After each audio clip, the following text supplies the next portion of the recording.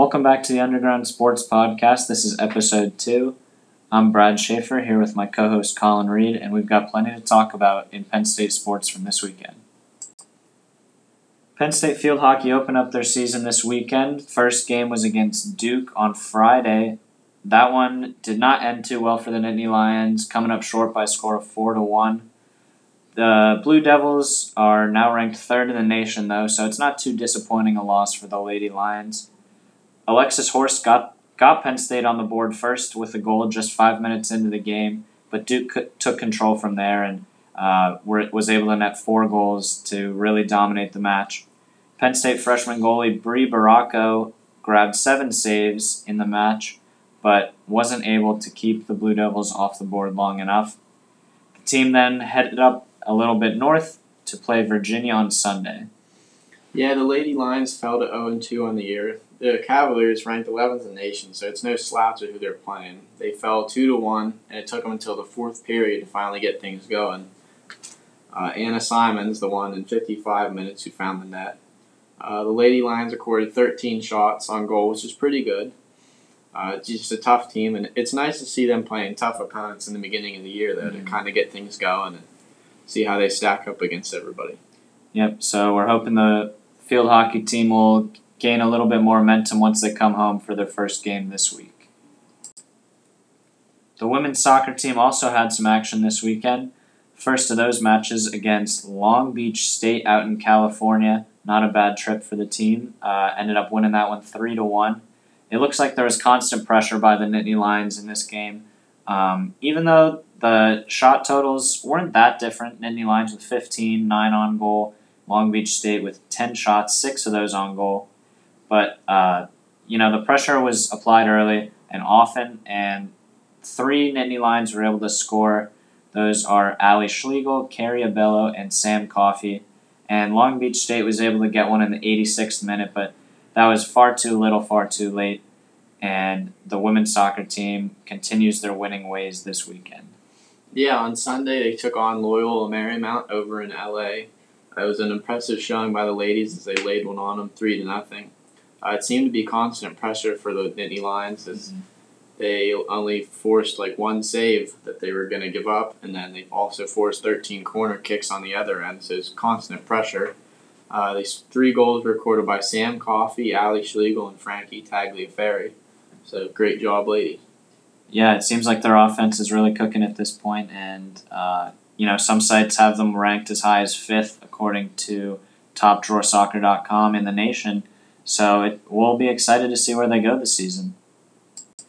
The Penn State men's soccer team opened their season on Friday as well against Stanford. That game took place at home at Jeffrey Field.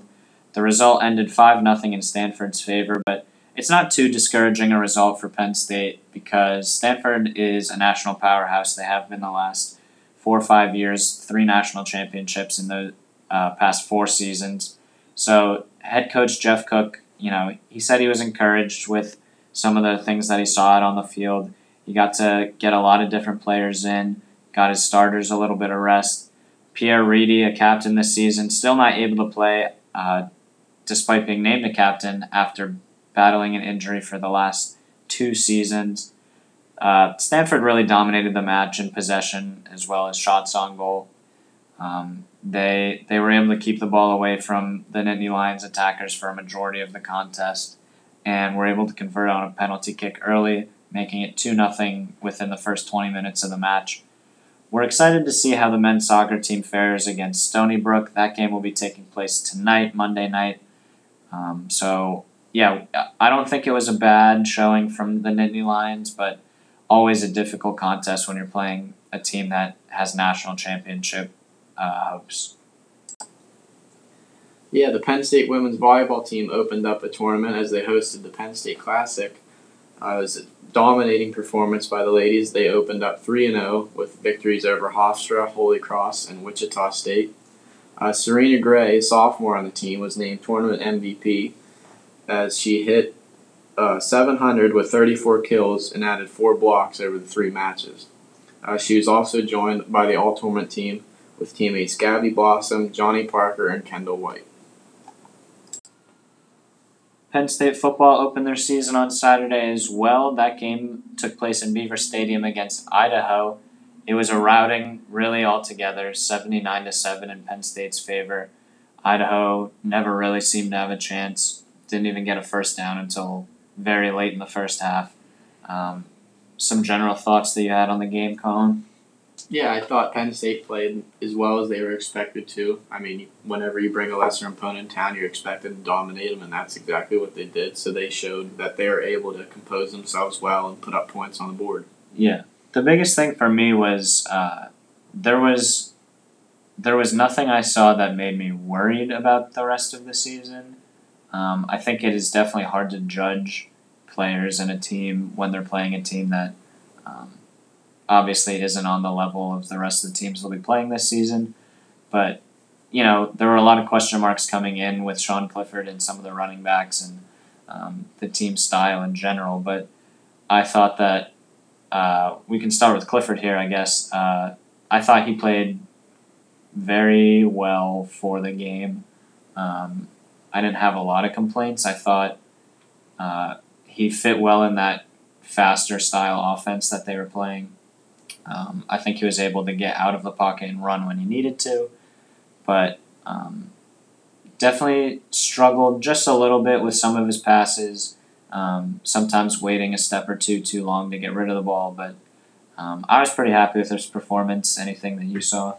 Yeah, I thought he composed himself well. I saw that he came out in the press conference, said he was a little nervous going into the game, and Sure. the first couple of drives, he's kind of still had the jitters. Mm-hmm. But then he settled in well, completed a lot of passes. He finished with 14 on the day. That's with limited time, too, as Will Levis come in. Yep. He threw for 280 yards and 2 touchdowns, so there's not really much you can knock him for there, especially not even playing the full game. Yeah, and it was apparent that our receivers were outplaying their coverage.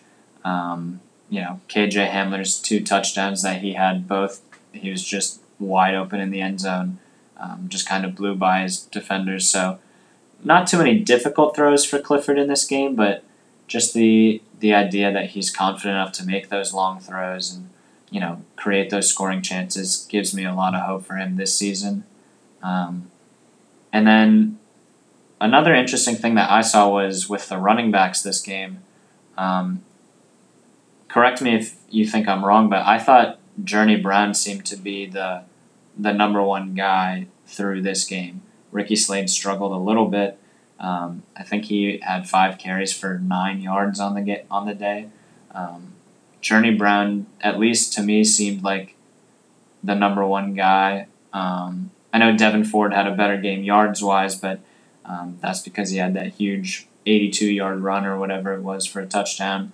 So, I don't know. What are your thoughts on the running back room so far? Yeah, I thought Journey Brown played a real nice game. He's the first one to find the end zone, so that's always what you want to look for. Yeah. I mean, that's the ultimate goal, just put points on the board, and that's what he did, finishing with 2 touchdowns. So I personally don't see either one as like a 3-down back to carry the offense and be like the workload. So I think like a rotation is something we're going to see like the rest of the year, but I think definitely Journey Brown worked to set himself apart and like show that he might be the front man for it.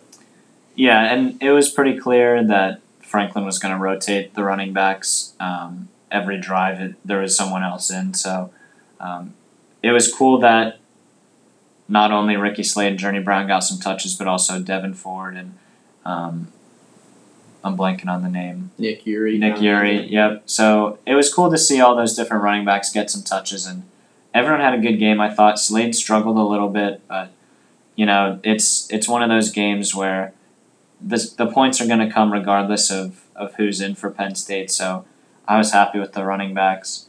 Someone who had an excellent game, kicker Jake Pinniger, didn't miss on the day. 10 for 10 extra points, 3 for 3 field goals, 2 for 2 field goals. Sorry, and then Jordan Stout had the second field goal.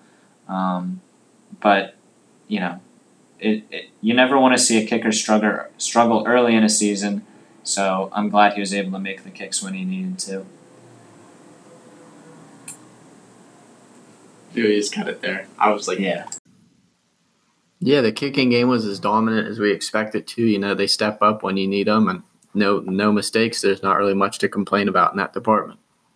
Yeah, Jordan Stout hitting a 53-yarder is pretty cool. Pinniger, obviously the guy for extra points and anything close range, but I guess James Franklin likes what he sees in Stout's leg. So any deep kicks that need to be attempted, I guess, are going to go to him. Yep. I think that's a good game plan. Even distribute. Both guys are ready to step up and play. Yep. So then shifting over to the defense for a little bit, hard to have any complaints really, giving up just 7 points. And, even those 7 points late in the game, a lot of the substitutes in.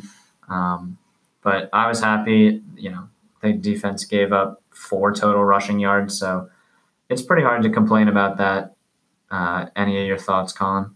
Yeah, the one stat that jumps out to me is how on third down, Idaho is just 1 of 15 on conversion. So, yeah. Shortening drives, going 3 and outs, not a lot more you can ask. Giving up 145 total yards, it's a pretty dominant performance.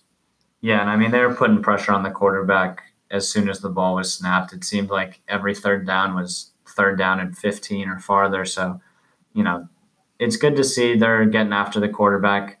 Gross Matos had a great game. But, again, really hard to complain about the defense in this one. And I'm excited to see how they do against a little bit of a bigger, more technically skilled line in the games coming up. And then I would say one of the last things I wanted to talk about with football was the new style of offense that we saw this weekend. James Franklin obviously wanting to utilize the speed that he has in his receivers, his running backs. Very fast tempo the whole time. Very few huddles throughout the game. Your thoughts on how that impacts the game, how that helps our team in general? Yeah, I've always been a fan of the up-tempo offense, kind of keeping the defense on their toes, wearing them down, not really allowing substitutes a whole lot. Mm-hmm. And I thought Clifford composed himself real well and kind of kept the chaos organized and kept everybody on what they were supposed to be doing. Even being a young quarterback, his second, third year in the program, I thought he commanded it well and did everything that you could have asked of him.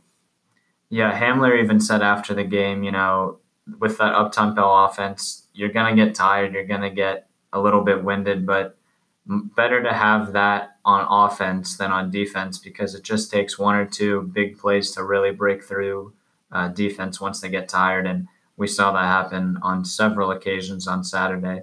So great first game for the football team. Really excited to see how this offense fully forms the rest of the season and see how the defense does against some bigger, stronger opponents. And we have men's soccer's back in action Monday night as they take on Stony Brook up in New York. The match is set to kick off at 7. You can catch it on America East TV or follow along on Twitter, Instagram, or any other social media network. Yep, good luck to the men's soccer team tonight if you're listening on Monday. And that's pretty much all that's going on in Penn State sports for the next few days. Nothing else until Friday, but we'll have another show out by then. Keep your eyes open for that. Should be out Wednesday night or early Thursday morning. We might have a third co-host on that show, and we'll be doing some topical debates and general Penn State sports talk. So keep your eyes out for that, and we're excited to bring you that episode.